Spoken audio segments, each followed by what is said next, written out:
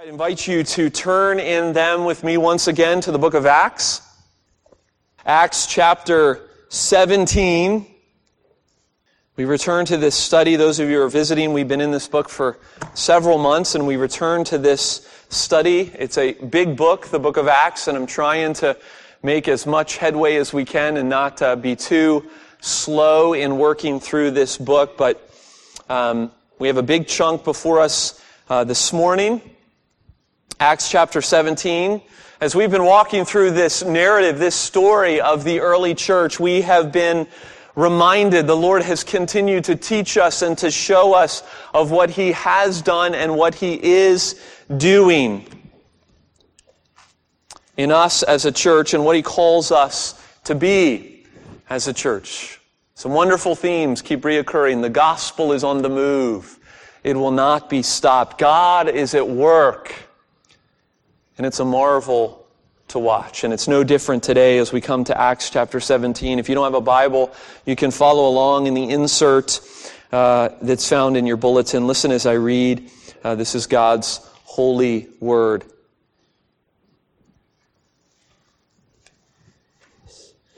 And when they had passed through Amphipolis and Apollonia, they came to Thessalonica, where there was a synagogue of the Jews. And Paul went in, as was his custom, and on 3 Sabbath days he reasoned with them from the Scriptures, explaining and proving that it was necessary for the Christ to suffer and to rise from the dead, and saying, "This Jesus, whom I proclaim to you, is the Christ." And some of them were persuaded and joined Paul and Silas, as did a great many of the devout Greeks, and not a few of the leading women. But the Jews were jealous, and taking some wicked men of the rabble, they formed a mob. They set the city in an uproar and attacked the house of Jason, seeking to bring them out to the crowd. And when they could not find them, they dragged Jason and some of the brothers before their city authorities, shouting, "These men who have turned the world upside down have come here also. And Jason has received them, and they are all acting against the decrees of Caesar, saying that there is another king, Jesus." And all the people and all the city and the city authorities were disturbed when they heard these things. When they had taken money as security from Jason and the rest, they let them go. The brothers immediately sent Paul and Silas away by night to Berea. When they arrived there, they went into the Jewish synagogue. Now these Jews were more noble than those in Thessalonica. They received the word with all eagerness, examining the Scriptures daily to see if these things were so. And many of them therefore believed, with not a few Greek women of high standing as well as men. But when the Jews from Thessalonica learned that the word of God was proclaimed by Paul at Berea also, they came there too, agitating and stirring up the crowds. And the brothers immediately sent Paul off on his way to the sea, but Silas and Timothy, they remained there. Those who conducted Paul brought him as far as Athens. And after receiving a command for Silas and Timothy to come to him as soon as possible, they departed. Now while Paul was waiting for them in Athens, his spirit was provoked within him as he saw a city full of idols. And so he reasoned in the synagogue with the Jews and the devout persons, and in the marketplace every day with those who happened to be there. And some of the Epicurean and Stoic philosophers also conversed with him, and some said, "What does this babbler wish to say?" Others said, "He seems to be a preacher of foreign divinities," because he was preaching Jesus and the resurrection. And they took him and they brought him to the Areopagus, saying, "May we know what this new teaching is that you are presenting? For you bring some strange things to our ears. We wish, therefore, to know what these things mean." Now all the Athenians and the foreigners who lived there would spend their time in nothing except telling or hearing something new. And so Paul, standing in the midst of the Areopagus, said, "Men of Athens, I perceive that in every way you are religious. For as I passed along and I observed the objects of your worship, I also found an altar with this inscription, 'To the unknown God.' What therefore you worship is unknown, this I proclaim to you. The God who made the world and everything in it, being Lord of heaven and earth, does not live in temples made by man, nor is he served by human hands, as if he needed anything, since he himself gives to all mankind life and breath and everything. And He made from one man every nation of mankind to live on the face of the earth, having determined allotted periods and the boundaries of their dwelling place, that they should seek God and perhaps feel their way towards Him and find Him. And yet He is actually not far from each of us, for in Him we live and move and have our being. And even as some of your own poets have said, for we are indeed His offspring. Being then God's offspring, we ought not to think that the divine being is like gold or silver or stone, an image formed by the art and imagination of man. The times of ignorance God overlooked, but now He commands all people everywhere to repent. Because He has fixed a day on which He will judge the world in righteousness by a man whom He has appointed. And of this He has given assurance to all by raising Him from the dead. And when they heard of the resurrection of the dead, some mocked, but others said, we will hear you again about this. So Paul went out from their midst.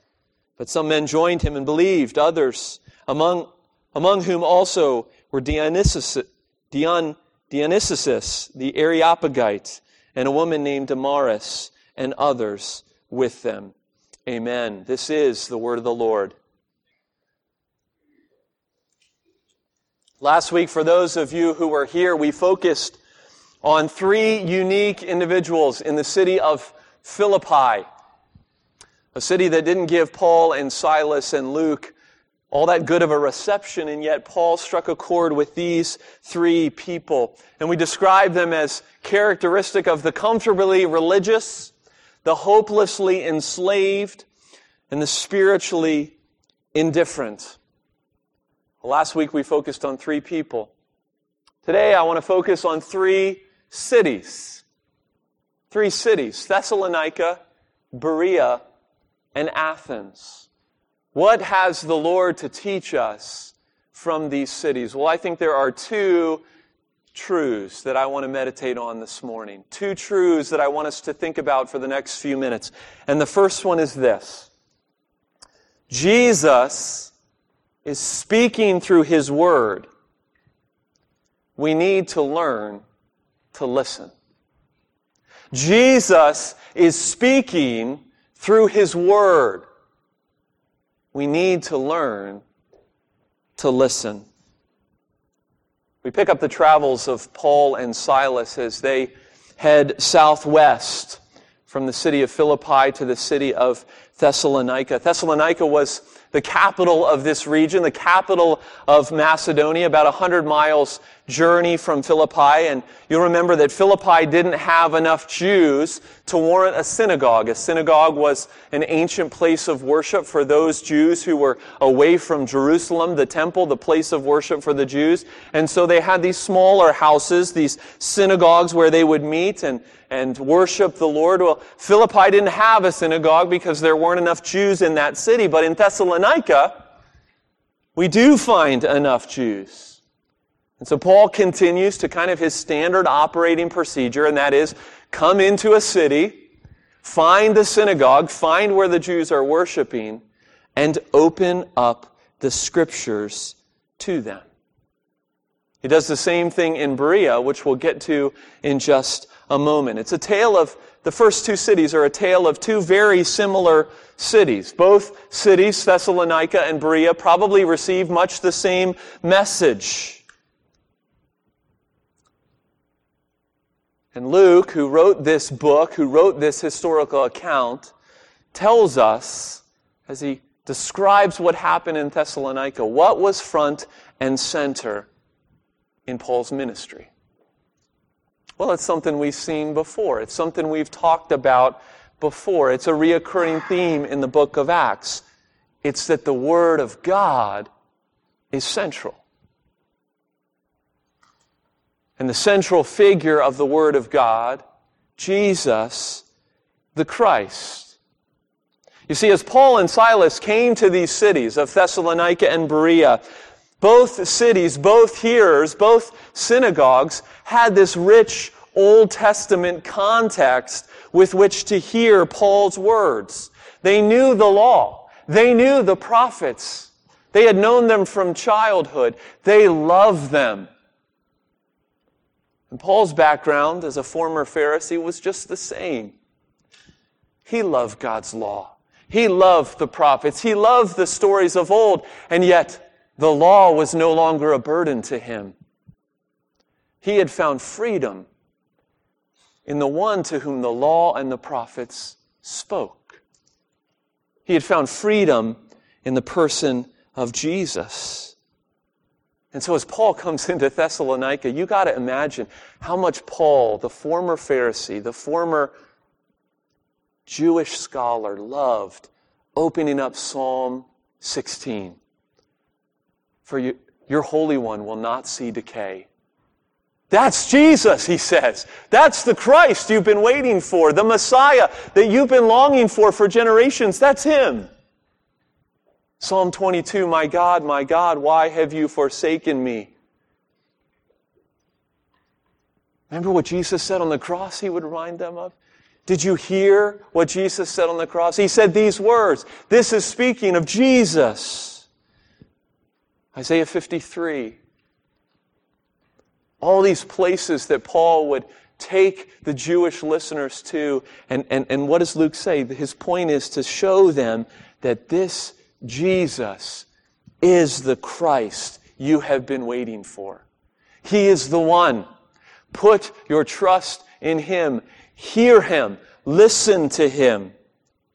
And for 3 consecutive weeks, Paul returned to the synagogue at Thessalonica. And what does it say? Luke goes out of his way to describe what he did. He reasoned from the Scriptures. He explained the Scriptures. He proved the Scriptures. He sought to persuade with the Scriptures. God had spoken, and God was still speaking through Paul as the living and active Word of God was being preached in the synagogue. And of course, to the Jewish mind, to the Jewish presuppositions, what Paul was expounding, what Paul was saying was scandalous. Yes, the Jews for centuries have been waiting for the Messiah to come, but the Messiah was supposed to rule over these Romans. He wasn't supposed to be crucified by the Romans. And now you're saying that guy who was crucified and buried in a tomb is our Christ, our man, our Messiah? Oh, it's too much for the Jews of Thessalonica. It's a repeat of really Jesus' day. They knew that if they told the Roman authorities that these men who had come to upset the world, if they told the Roman authorities that these men were claiming another king, that they would suddenly have the Romans on their side, and that's exactly what they did. Oh yes, Paul got some meager response, some meager converts there in Thessalonica. But it's not before long where he's run out of town. In the dark of night, he flees to Berea, this city 55 miles further southwest, kind of a small city off the beaten path. And he does the same thing he did in Thessalonica. He goes to the synagogue. But Luke tells us something different about the Bereans. Verse 11, he says, now these Jews were more noble than those in Thessalonica. They received the word with eagerness. They examined the Scriptures daily to see if these things were so. 2 cities, 1 big difference. The setting was the same. Synagogue, Jews, expounding the Old Testament that they might see that Jesus is the Christ. The sermon may have even been identical. The difference was the hearers. The difference was eagerness and examination. It's as if Luke, in verse 11, kind of stops us in this whole history and says, this, church of Jesus, this is something that's worth looking at. This is something that's worthy of imitations. You see, the Bereans, they wanted to hear the Word because they believed that the Word was God speaking. And not only that, but they were willing, if shown clearly from that same Word, they were willing to let that Word change them. even their most strongly held presuppositions and positions. They were willing to be changed because God was speaking and they needed to listen. You see, I think in these first two cities of Thessalonica and Berea, what God reminds us today as you sit here as the Church of Jesus, a small sliver of the Church of Jesus in 2014, God reminds us and calls us to have this same kind of Berean spirit. Eagerness and examination about the Word being taught, about the Word being explained. And brothers and sisters, that's what's happening right now. Well, I know because I speak from experience that we have a Berean spirit about a lot of things. Maybe it's the Wall Street Journal. Maybe it's the sports section of the newspaper. Maybe it's Facebook.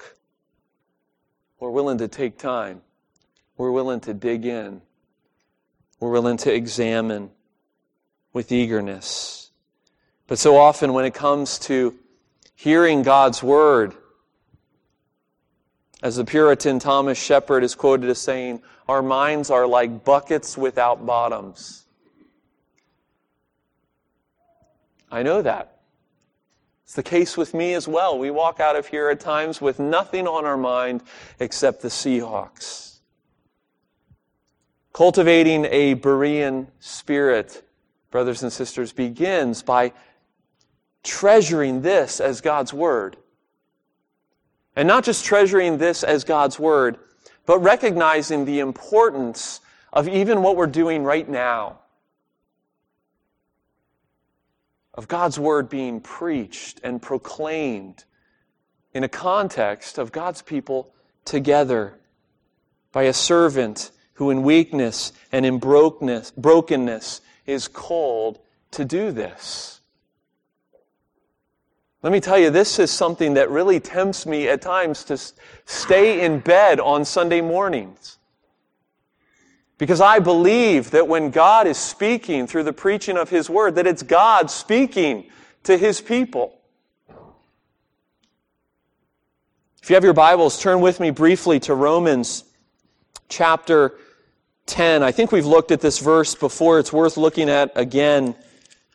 Romans chapter 10, verse 14. This is a significant passage for understanding the place of preaching in the context of God's people, and for cultivating this Berean spirit that we see in Acts chapter 17. Paul is speaking in Romans chapter 10 of the necessity of both Jew and Gentile hearing the message of salvation. And he writes in verse 14, Romans 10:14, how then will they call on Him in whom they have not believed? And how are they to believe of whom they have never heard? And how are they to hear without someone preaching? And how are they to preach unless they are sent? As it is written, how beautiful are the feet of those who preach the good news. And we believe that this word is infallible. It's without error. And the issue for us in this verse is that phrase, of whom they have never heard, in verse 14. You see, the translators, they smooth it out in English. In Greek, there's no of there. Many of you have the ESV Bible. You can even look down at the bottom of your ESV footnote, and there'll be a little footnote that says, or him who they have never heard. So let me read it again. How will they call on Him in whom they have not believed? And how are they to believe in Him whom they have never heard? It's a small, subtle difference, but oh so important, because Jesus is gone from this earth. Jesus is ascended, and yet the point is that when His Word is proclaimed, in this context, that He is speaking to His people. In the weakness of this messenger that you have before you, in the foolishness of this format, preaching, God speaks to His people. Jesus speaks to His people. And we need to learn to listen. If you've grown up in the Reformed or the Presbyterian Church, you know that this is one of the strengths of our tradition, is holding in high regard what's going on here. Richard Baxter, a well-known 17th century English theologian, he wrote this long ago about your task in this, what we're doing right now. He says, "Make it your work with diligence to apply the word as you are hearing it. Cast not all upon the minister, as though that will go no further than they are carried as by force. You have work to do as well as the preacher, and should all the time be busy as he. You must open your mouths and digest it, for another cannot digest it for you. Therefore, be all the while at work, and abhor an idle heart in hearing, as well as an idle minister. Call up all when you come home in secret, and by meditation preach it over to yourselves. If it were coldly delivered by your preacher, do you preach it more earnestly over to your own hearts?" Puritans were certainly known for being serious, but they were also very godly. And I know this is hard as you come in on your day off, on this day a day of rest. It's hard to think about, you just want to be passive. You want to sit and soak. But if we believe that this is God's Word, and if we believe that God speaks to His people through this Word, oh, how we need to learn to listen. I came across some helpful advice, some really practical advice from a fellow minister about putting this into practice. He gives 5 helpful suggestions, and I want to give them to you real briefly.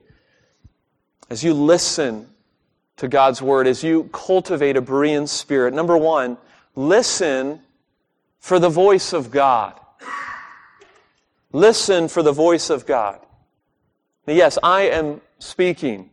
I am not God. But in the mystery of this living Word and God's Spirit who is among us, God is speaking to you. Listen for Him. I love it when some of you come to me after worship and you say, "I can't believe what you were saying. It was like you were speaking directly to me after my week."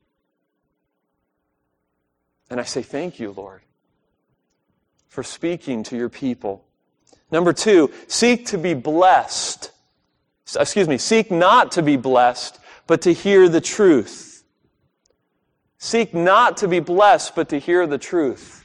What I mean by that is that your own growth in grace, your own sanctification is what God is concerned about. Not you walking out of this room with a good feeling, with a fuzzy feeling. Seek not to be blessed, but to hear truth. Number 3, as you listen, be thinking about obeying. How is this truth going to change me? James says that a man who hears the word but doesn't do it is one that looks at himself in the mirror and immediately goes away and forgets what he looks like. As you listen, be thinking, how can I obey? How is this going to change me? That's number 3. Number 4, pray and prepare. You stretch before you go jogging. You need to do some spiritual stretching before you come to worship. It's a spiritual activity. You need grace. And the evil one is going to try every week to derail you, to distract you from hearing the voice of God. And then 5th, talk about what you hear. Talk about what you hear. How many times have you had a conversation with someone that you didn't intend to go off on a certain tangent and you say, wow, that was really helpful. I just needed to talk through that. I just needed to hear myself say that. That's how we're built. It's how we're wired. And when we come to God's Word, we're made to interact with one another on that word in community. And we do that in our families, and we do that in community groups. That's why both of those things are so important. How are you receiving God's word? Jesus still speaks, and we need to learn to listen. That's the lesson from Thessalonica and from Berea this morning. But as we come to the latter part of Acts chapter 17, Paul has been run out of the city. He's gone to Berea, and now he's leaving Berea because the Thessalonica crowd has followed him there. Because he's the main issue, the main instigator. His companions can stay in Berea, and he goes by himself to Athens. And Athens teaches us something else. Berea and Thessalonica focus on us here as hearers. Athens focuses on us as speakers. And so that's the second truth I want us to see. Not just Jesus still speaks, so we need to learn to listen. But now God has spoken. Now we need to learn how to speak. God has spoken. Now we need to learn to speak. As Paul continues to carry the gospel across the ancient world, he comes now to the New York, the Paris, the London of the ancient world. That's what Athens was. For centuries, it was the intellectual, cultural center of the empire. And though its glory by this time was starting to wane, it was still a place of ideas, a place of conversation. As Paul entered this city, that's not so much what bothered him. In fact, that would become an opportunity for him. What bothered him, what provoked him, Luke says, was the idolatry. In a city of some 10,000 people, it's estimated, there were over 30,000 statues and idols throughout the city. Gods such as Plutus and Dionysus and Aphrodite, those Greek gods of Greek mythology, worshipped and revered by the people of Athens. And oh, how that made Paul's heart ache and burn. This is not how it should be. God alone deserves worship, and all around him was idolatry. And so he's compelled, whether he was planning to rest in Athens or not, he's compelled to go preach the gospel as he's done in other cities, and he gets swept up in this conversation with local philosophers, the Epicureans and the Stoics. Just two of the representative worldviews in this very eclectic intellectual city. I don't want to get lost in the philosophy of the Epicureans and the Stoics, but let me tell you briefly what they were like. Epicureans lived for the moment. There was no purpose in life. Life was all chance. Life was about pursuing pleasure and peace and avoiding pain. They were secular agnostics, we might say. The Stoics were a bit more religious. We might describe them as doing the best that you can. They believed that God was in everything, that there was this world soul that connects all of us. They were spiritual, we might say, but terribly misguided. And Paul comes into this context and he begins to proclaim the gospel. And all of a sudden he finds himself in the Areopagus, this place, this cultural center, a council of sorts. These men who held and guarded the religion and the morals and the education of the city. And it's there where Paul proclaims what is probably one of the most famous discourses in the book of Acts, the Sermon to the Unknown God. Why does Luke give it to us? Why is it instructive for us? Well, it's instructive for us because it's Paul's first interaction that we know of with an audience that's not Jewish, with a context that's completely foreign. Paul's got to find some kind of point of contact. They don't know the Scriptures in Athens. And so what is he going to do? Is he going to go to their felt needs? No, what he does is he acknowledges, he points out their acknowledgement of their own ignorance. Amidst a city of statues, amidst a city of idolatry, is this statue, this one that displays the confusion in the midst of it all. A statue to an unknown God. And Paul says, this God that you don't know, that you are confused about, I know him. And let me tell you about him. And beginning with creation and going all the way to consummation, he says, this is the God of the universe. He is creator. Verse 24, he is sustainer, verse 25. He is ruler, verse 26. He is father, verses 28 and 29. He is judge, verse 30. I'm sure you had Epicureans listening, you had Jews listening, you had Stoics listening, and you had all these people that adhered to all these different gods listening.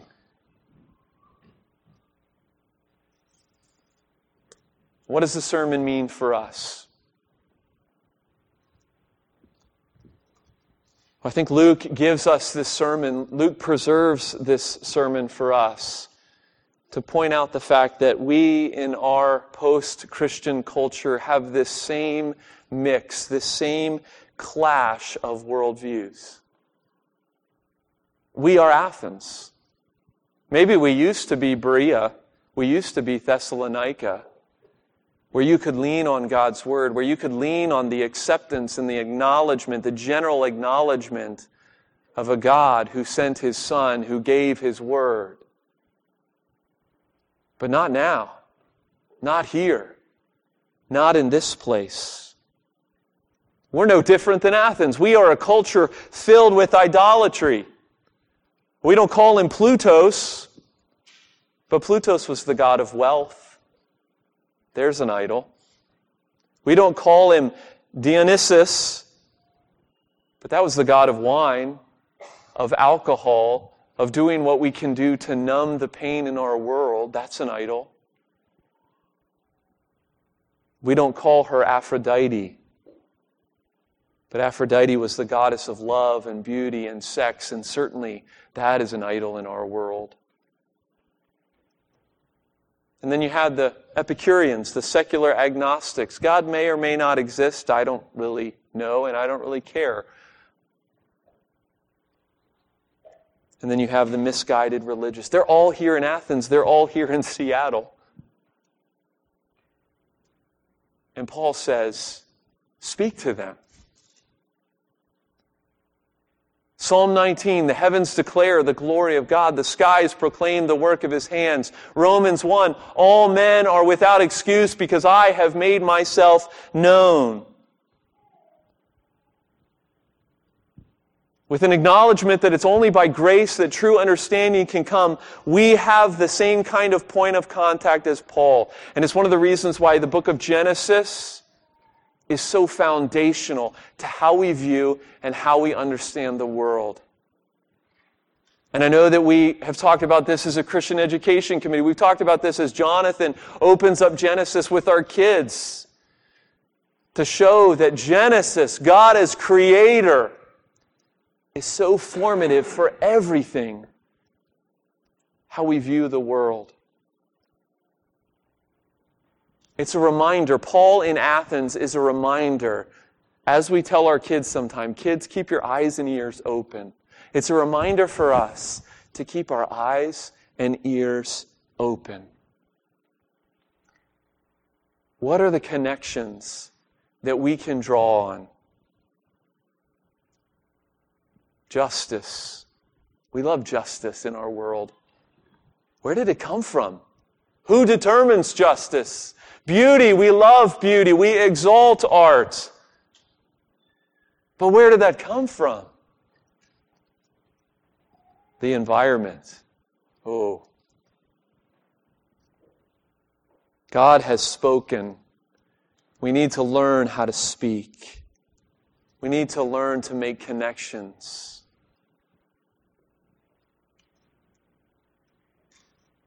One final thing I want to say, and then we'll close. Verse 6 says, in chapter 17, says, these men have turned the world upside down. If you look at the sermon title, maybe some of you do, maybe some of you don't. I think I called it Turning the World Right Side Up. I think that's a good way to think about it. The world is currently upside down. It's not as it should be. We look around and we feel the same indignation that Paul did. Jesus is not being worshipped as he deserves. We need to turn things right side up. We need to make things right. Of course, only he will do that completely when he returns. But the fact that God has spoken motivates us to keep our eyes and ears open that we might learn how to speak. But I realize when I say something like that, that's something big, like turn the world upside down. Go and turn the world right side up as you go from this place. I don't think Luke is telling us as a church, he's not telling you to go necessarily be an Apostle Paul. Chances are none of you are going to have a platform in the Seattle City Council meeting next month. If you do, preach this sermon. But chances are you're not going to.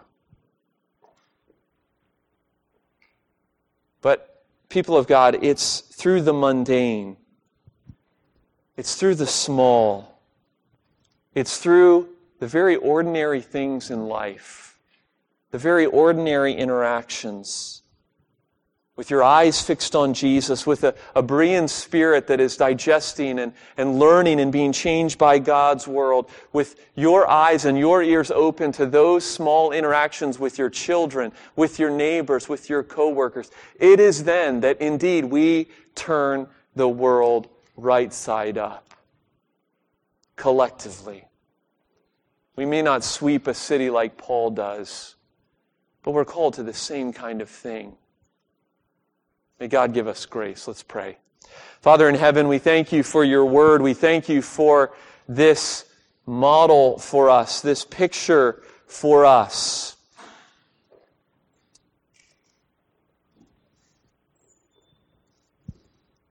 Of who we are to be as a church. Oh, Father, may we treasure your word. May we treasure this time in your word as we ought. Modeling the church of Berea. And may we, as Paul was attuned and sensitive to what he saw in Athens and how those around him were thinking, may we, with our eyes and ears open, listen and see and find those points of contact to be able to speak truth, to be able to give context, to be able to introduce those around us to the God who has saved us through his Son. So, Father, take this truth, plant it deep in us, we pray, for your glory. Amen.